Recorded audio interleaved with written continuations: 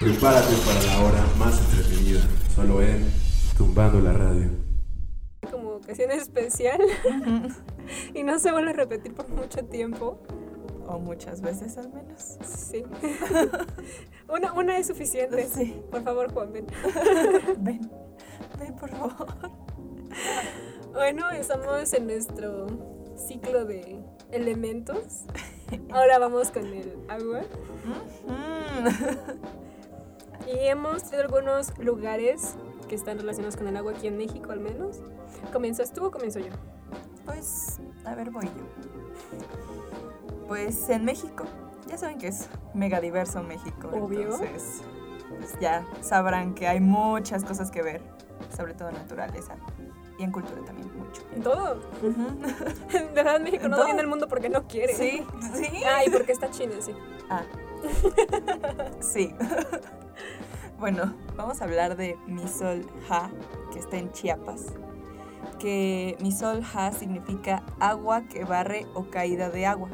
Y es una cascada de más de 30 metros de altura. Y está pues a 20 kilómetros de Palenque. Está bastante cerca. Ajá, sí. Y o sea, se me hace que está súper bonita. A mí me gustaría ir a tomar unas fotos. Y bueno, ya, dejémoslo ahí. Un dato curioso es que Depredador se filmó ahí. Bueno, algunas escenas de Depredador. O sea, imagínense. ¿Alguien que no ha visto Depredador? ¿Has visto Depredador? Sí. Ahí está, ¿ya vieron? Es en donde Arnold Schwarzenegger atravesaba la selva. De la selva. Ajá, era Palenque. Ah, mira. Ahí. Caray. Que vean que es famoso aquí, pero no se habla mucho de eso. Por su entorno natural y la facilidad de acceso, pues tiene atractivo turístico. Sí. Bueno, ecoturístico. Hay que tenerlo muy en claro, porque si no se van a terminar estas. Sí, de hecho, si no se le da el cuidado, pues ya deja de ser ecoturístico. Sí. Sí, claro. Y pues es la base para visitar otros lugares como pues Palenque. Y Tonina, así como las cascadas de Agua Azul, que están cerca, o sea, un paquete completo. Ajá, ya. Órale, vamos todos mañana. No, no es cierto. No, quién sabe cuánto nos hacemos de aquí a Chiapas, como 10 horas. Sí. Valdría la pena, sí. Yo tengo ganas de ir a Chiapas. Yo también. Y a Oaxaca. Yo también quiero ir a Oaxaca. Creo que Veracruz. Tengo una tía que es alguno de esos tres, francamente no me acuerdo. Creo que es. Está en algún lado del país. Creo que es Veracruz. Ajá. Y dice mamá que son ojos de agua tan bonitos, tan limpios, cristalinos. La selva, cómo se ve, cómo huele. No manches, madre, yo no he ido a ninguno. ¿Por qué me haces esto? No me restregues en la cara. Bueno, perdón por esa interrupción mía. También tenemos Tamul de San Luis Potosí. San Luis Potosí sí lo conozco, pero Tamul no. He leído, de hecho creo que no estaba tan lejos de donde yo estaba, pero pues la verdad es que el tiempo no rinde. La cascada de Tamul es un salto de agua de aquí en México. Es el más grande del estado de San Luis Potosí y es en la cima del cañón del río Santa María. Caray, estaba súper cerca.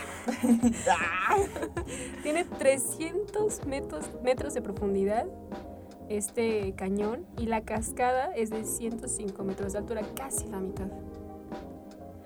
He visto muchas fotos de ese, padrísimo. O sea, no es como que cae una cantidad enorme de agua, pero al momento de que cae con tanta fuerza que lleve a la altura, se dispersa y parece que llueve. Sí. Oh, me encanta. ¿También quieres ir a tomar fotos ahí? Sí, también. A todos lados. Son como 6 horas y media ahí, no como unas 7 horas. Me voy ahorita saliendo. No manches, imagínate en el Buen Fin. No. Luego lo voy a planear y ya. Bueno, otro lugar es Rosarito, que está en Baja California. Y Rosarito es la cabecera municipal del municipio de Playas de Rosarito. Está en Baja California, como ya había dicho. Y en la frontera con Estados Unidos. Pero también por su proximidad se le considera como parte de Tijuana. Pero es Baja California. O sea, está como en medio de todo, pues. Es que bueno, Tijuana está hasta el norte, ¿no? Pero Ajá. me imagino que está ya pegado casi a Río Bravo. Es que no sé si han visto cómo están los mapas de esa parte. Hay como una costillita que es la parte de Tijuana. Pero es como, ¿cuántos serán? 15 kilómetros. Sí. Y si está pegado, pues están prácticamente en el mismo lugar. Ajá, sí. Así que, bueno, está en México. Que no se pelee nadie por Rosarito. Su nombre se deriva de el rosario. Uy, qué raro. No se me pudo haber ocurrido. Tampoco. Que recibió hacia el fin del siglo XVIII. Y aquí también se grabó otra película. ¿Cuál? Titanic. O sea, ¿te ponen en aguas cálidas fingiendo que están en aguas frías? Sí. Muy bien. Bueno, y Verdad y Reto. Es una película reciente, ¿no? Que está mala. No tengo idea. Es que hay una película que se llama así. Está muy mala. No la he visto, pero el trailer... Sé que está mala. Pero bueno, ¿qué otro lugar tenemos? Tenemos Piedra Volada, también está en el norte, está en Chihuahua. Se descubrió recientemente, en el año en que nací, 1995, soy una anciana. En el siglo pasado. Ya mira, más un siglo, no puede ser. Wow. La cascada de hecho, ¿no? Es como 3 años más chica. Sí. A ver. Perdón. Ya, sigamos. La cascada de Piedra Volada se sitúa en la branca de Candameño. Los nombres, soy muy mala con los nombres, perdón por mi pronunciación rara. Es la misma donde se encuentra la conocida cascada de Basaseachi. Basaseachi, gracias. Basaseachi. Y está en el límite sur del Parque Nacional Cascada Basaseachi. Tiene una caída increíble, la más grande, tiene 453 metros. Creo que es la más grande. Yo imagino que debe ser la más grande de México, ¿no? Creo que sí. Esta piedra también es conocida como cascada de Piedra Volada o cascada de Huayumar. Ya, sí, es la cascada más alta de México. Sí. Erróneamente se le llama piedra volada, piedra en el aire, porque se refiere a una formación esférica, tal cual se conoce el arroyo del cual se alimenta y es un asentamiento humano que es el más cercano que está a la zona. Digo, al menos pues tiene función, yo solo espero que no sea como que sea de consumo y no de desperdicio. Sí. Porque eso pasa mucho con los ríos, que se le echa el agua sucia a los ríos, como el lago de Guadalupe, que está aquí cerca de Atizapán de Zaragoza. Bueno, ocupa parte de Atizapán de Zaragoza, Nicolás Romero. ¿Qué otros dijo? Cotitlán Izcalli, ¿y qué otros 2? Municipios del Estado de México. Bueno, eran otros 2 municipios. Y ahora nos vamos con una nota un poco más grande. Ay, sí. Ay, ¿me haces el favor de presentarla, Jimena? Ojalá no tuviera que hacerlo, la verdad. No sé. Bueno, se trata del glaciar Taku.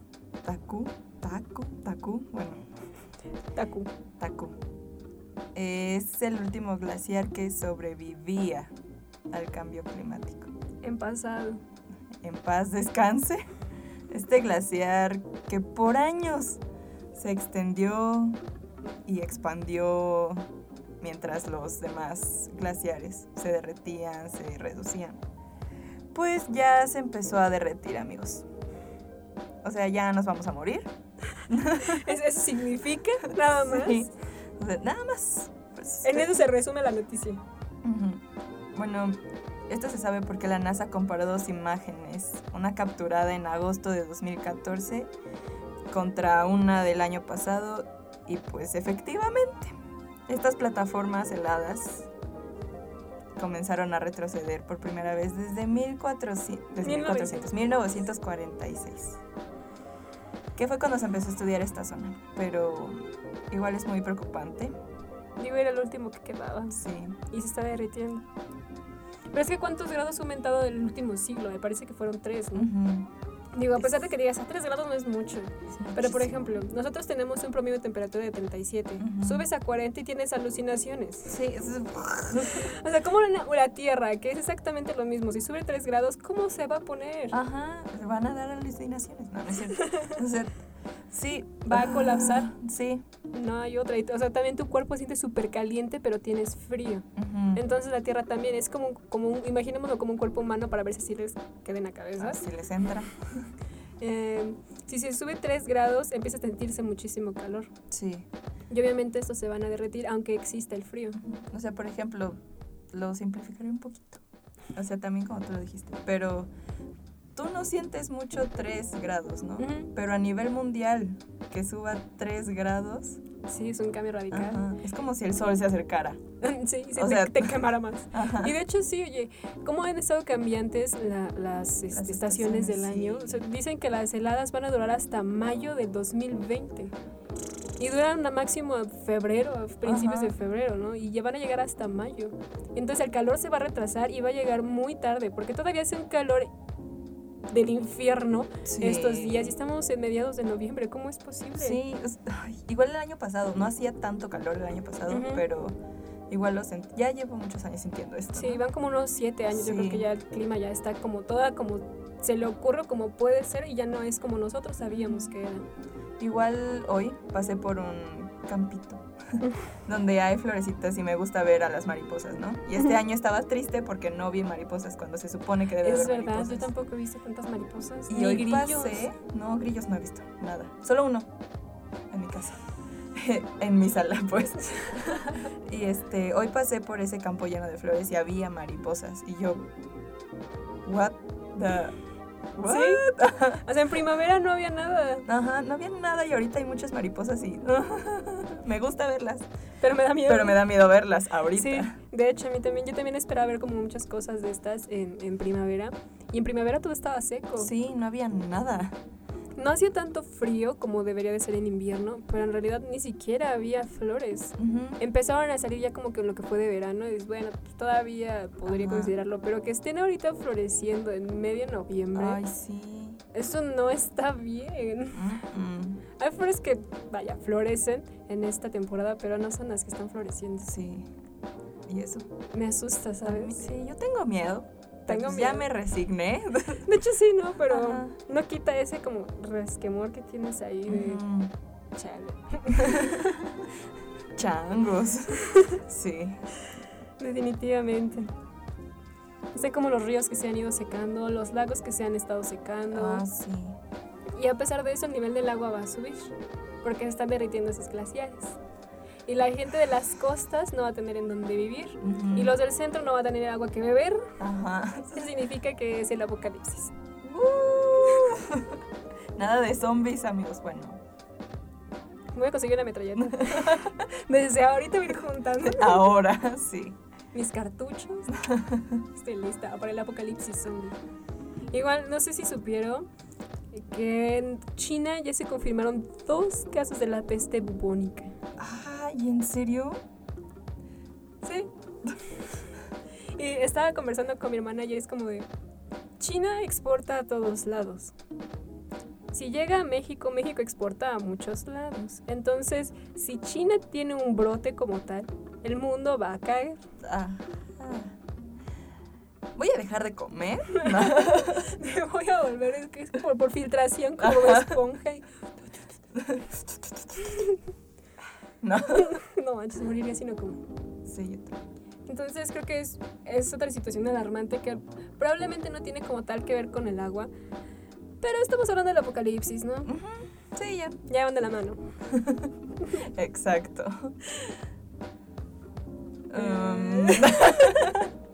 Bueno, pues, perdón, Los ojos de me Jimena distraje. Se ponen en blanco. Déjame. Así pasa. Perdón esa confusión. Que nos quedamos en blanco al mismo tiempo. Perdón. Ya. Bueno, vamos a irnos con una canción mientras abrimos la mente otra vez. La canción es Rain y es de una banda que me gusta mucho, se llama The Cult.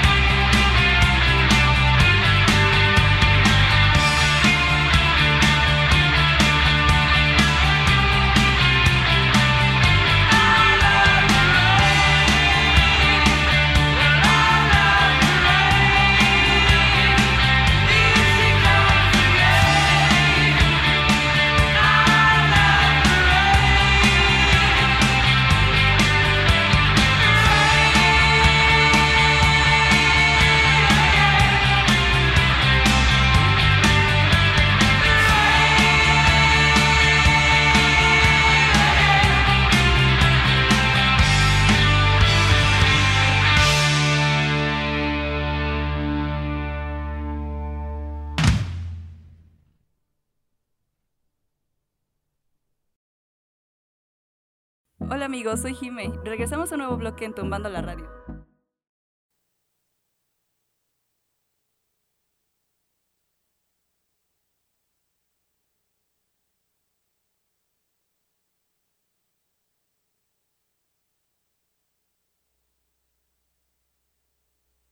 Y ya estamos de vuelta, amigos.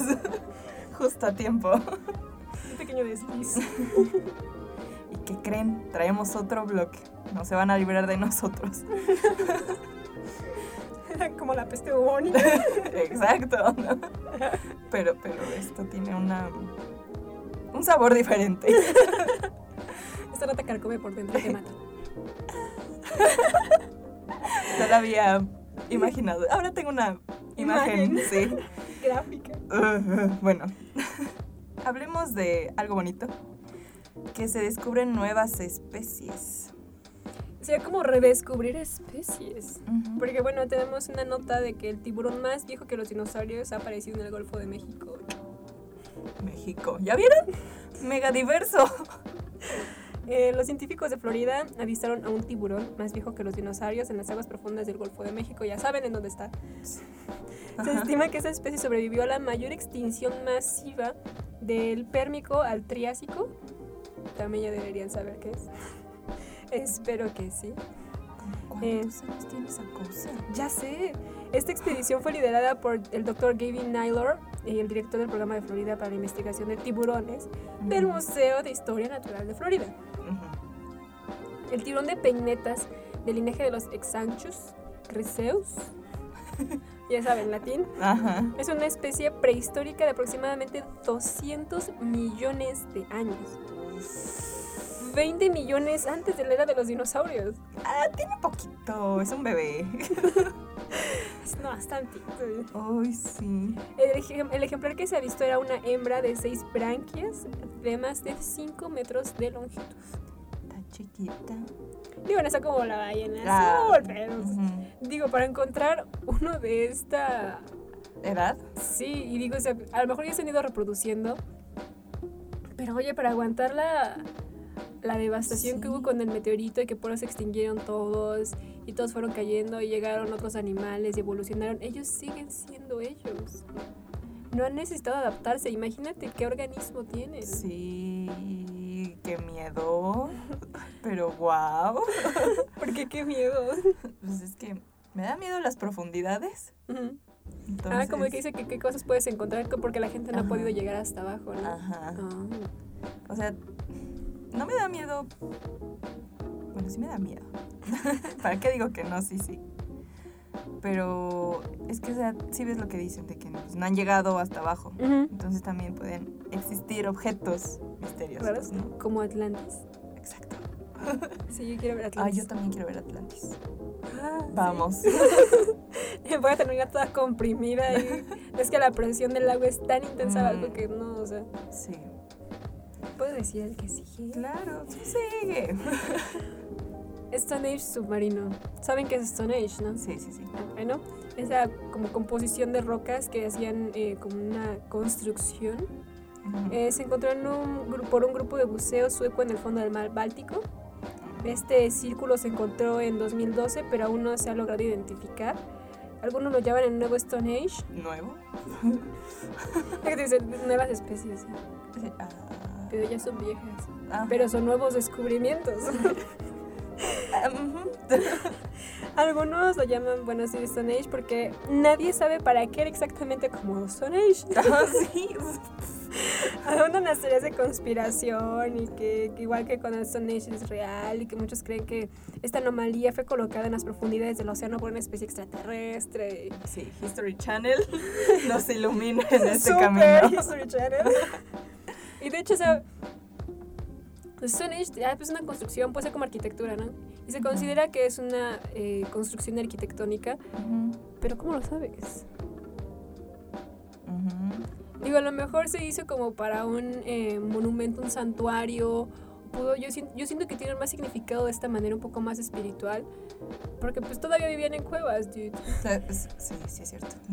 Entonces, yo pienso que es eso. Obviamente nadie lo sabe con seguridad. Lo mismo que está pasando con estas rocas que están en la misma posición.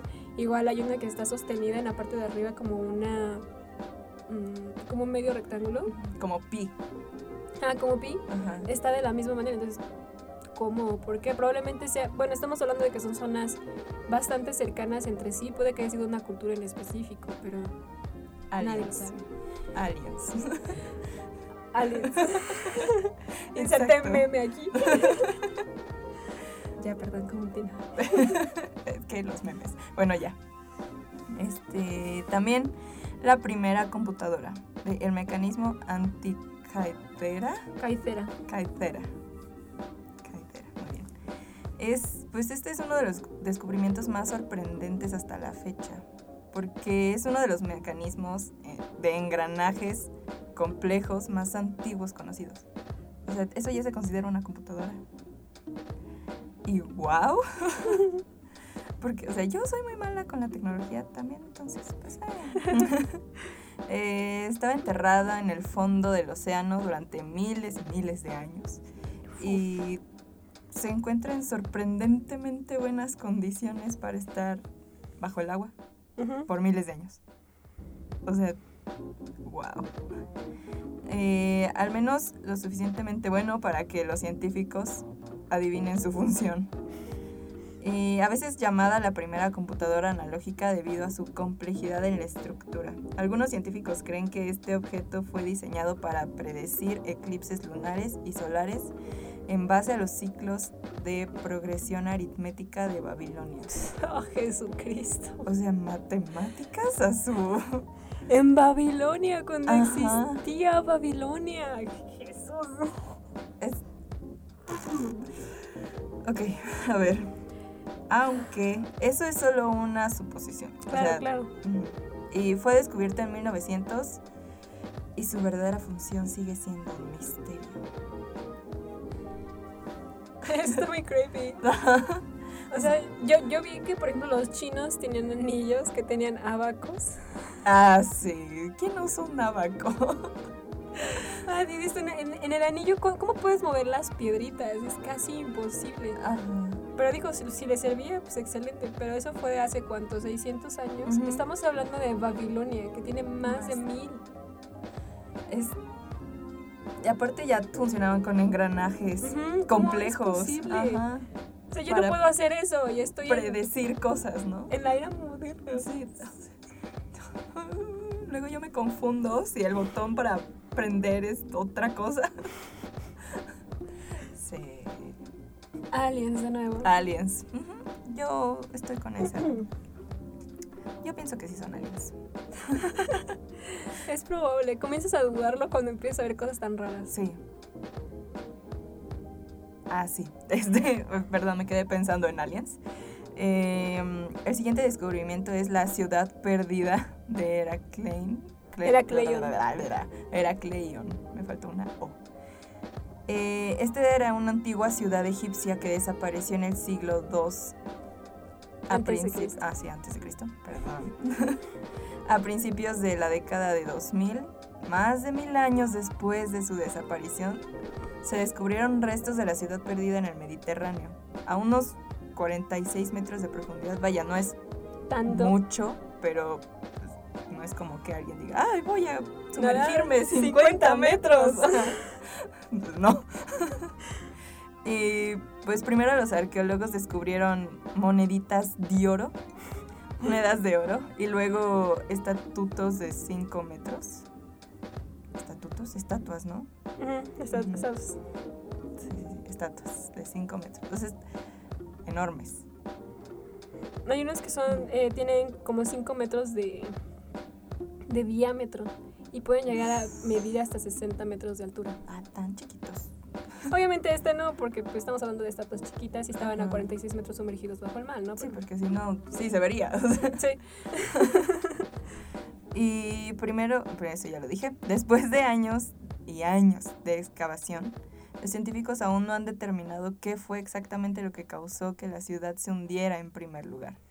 Pues que pasa mucho como con deslaves. Yo opino sí. que puede haber sido eso. O sea, no es como que tengo la verdad absoluta, ¿no? Pero creo que es muy probable. Sobre todo estaban en una orilla. Como los socavones, ¿no? Que Ajá.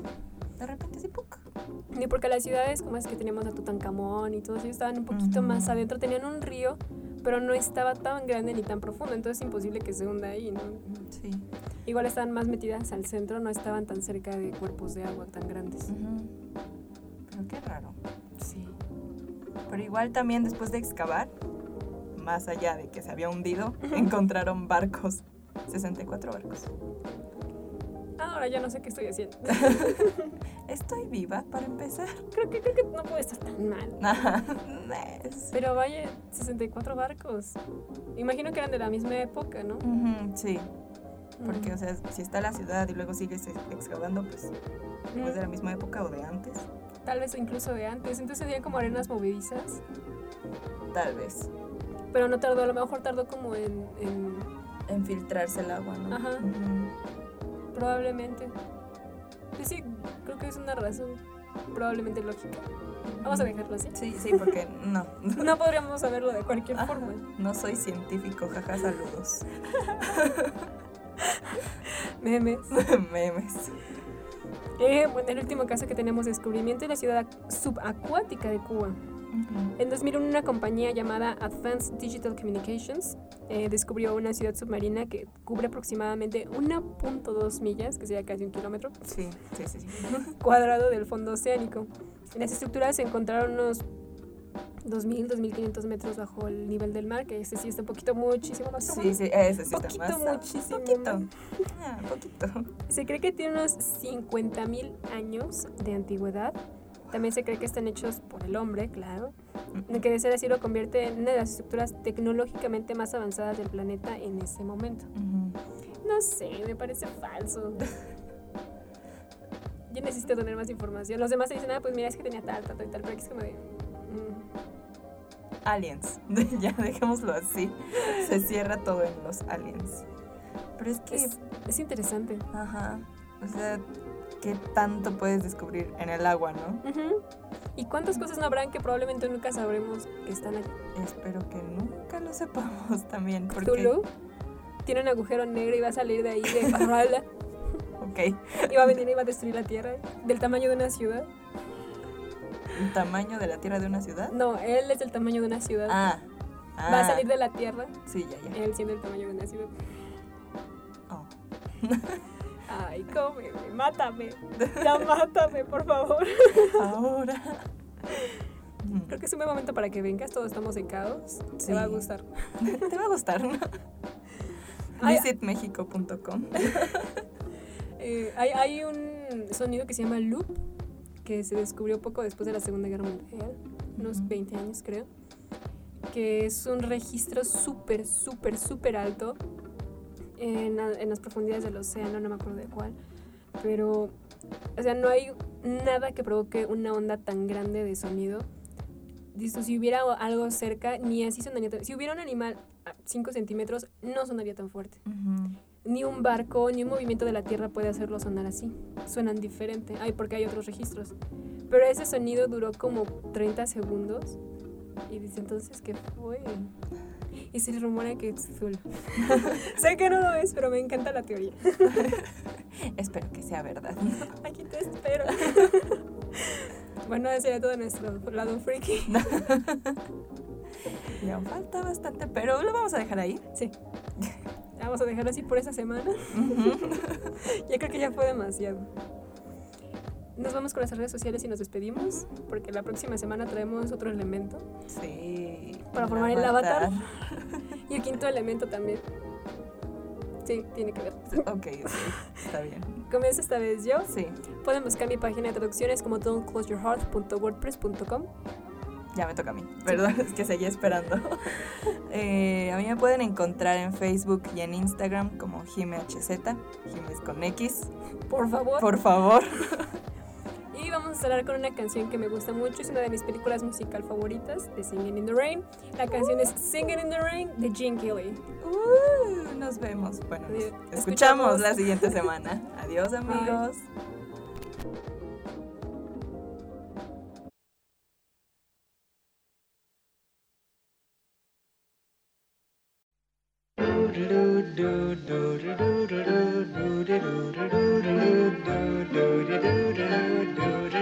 Bye.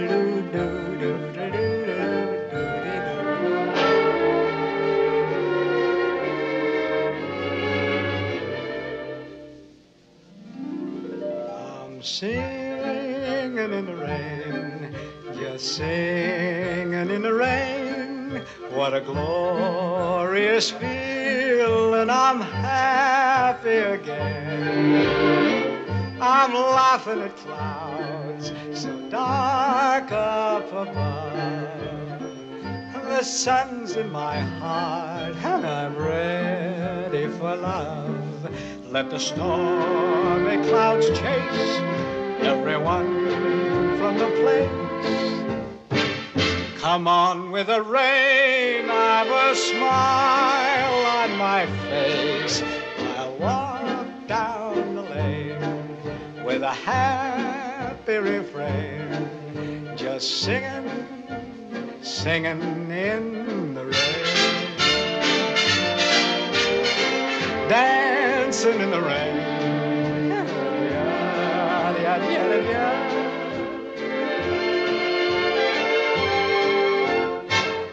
I'm happy again.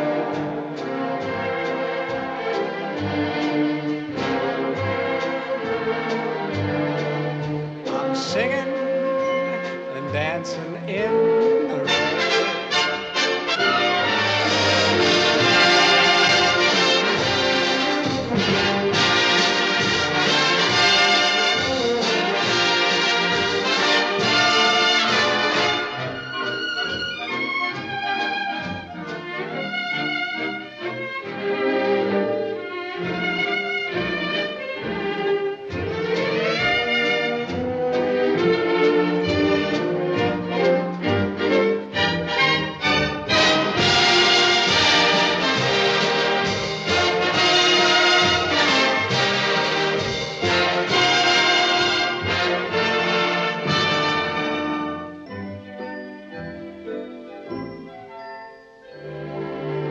I'm dancing and singing in the rain.